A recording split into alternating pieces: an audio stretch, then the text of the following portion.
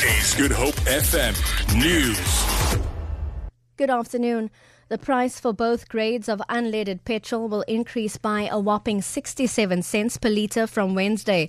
The Department of Energy says the price of diesel will go up by 44 cents a litre.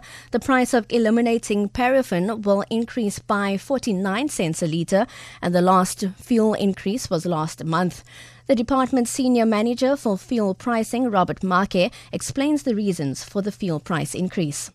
The main reason for this increase is the weakening of the rand against the dollar during the period under review and the higher prices of petroleum products in the international market, which was in line with the higher crude oil prices. Lastly, the minister also increased the retail margin of petrol by 4.6 cents a litre. All users with The City of Cape Town says it will engage with the Chief Magistrates about imposing hefty fines to households which abuse water. The fines are expected to be in the region of between 5 and 10,000 rand. This comes amid the immediate implementation of new Level 5 water restrictions, which were announced today.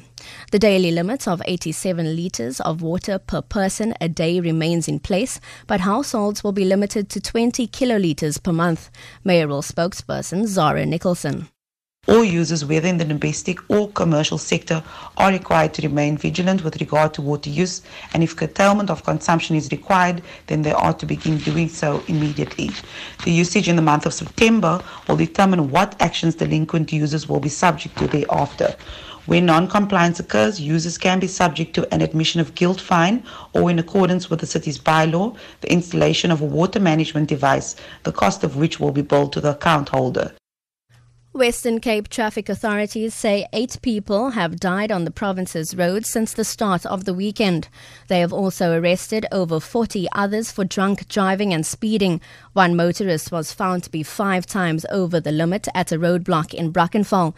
Provincial Traffic Chief Kenny Africa says they had a very busy weekend. 2,792 vehicles were stopped and 2,102 drivers was tested for alcohol. There was also 3 drivers arrested for doing excessively high speed on our roads, 2 in Beaufort West, and another speedster was arrested in Laingsburg. Also in Swellendam, we arrested 1 person for being possession of false documentation. In Worcester, a truck driver was arrested for overloading his goods vehicle, and in George in the Southern Cape, 1 reckless and negligent driver was arrested. And to end this bulletin, Police Minister Fikile Mbalula says the suspended program that used to assist the children of the deceased people or police who died in the line of duty will be reintroduced. He was speaking at the National Commemoration Service in memory of fallen police heroes and sheroes in Pretoria. Mbalula told police officers and family members of the deceased that the battle against crime must be intensified. For Good Hope FM News, I'm Robin Frost.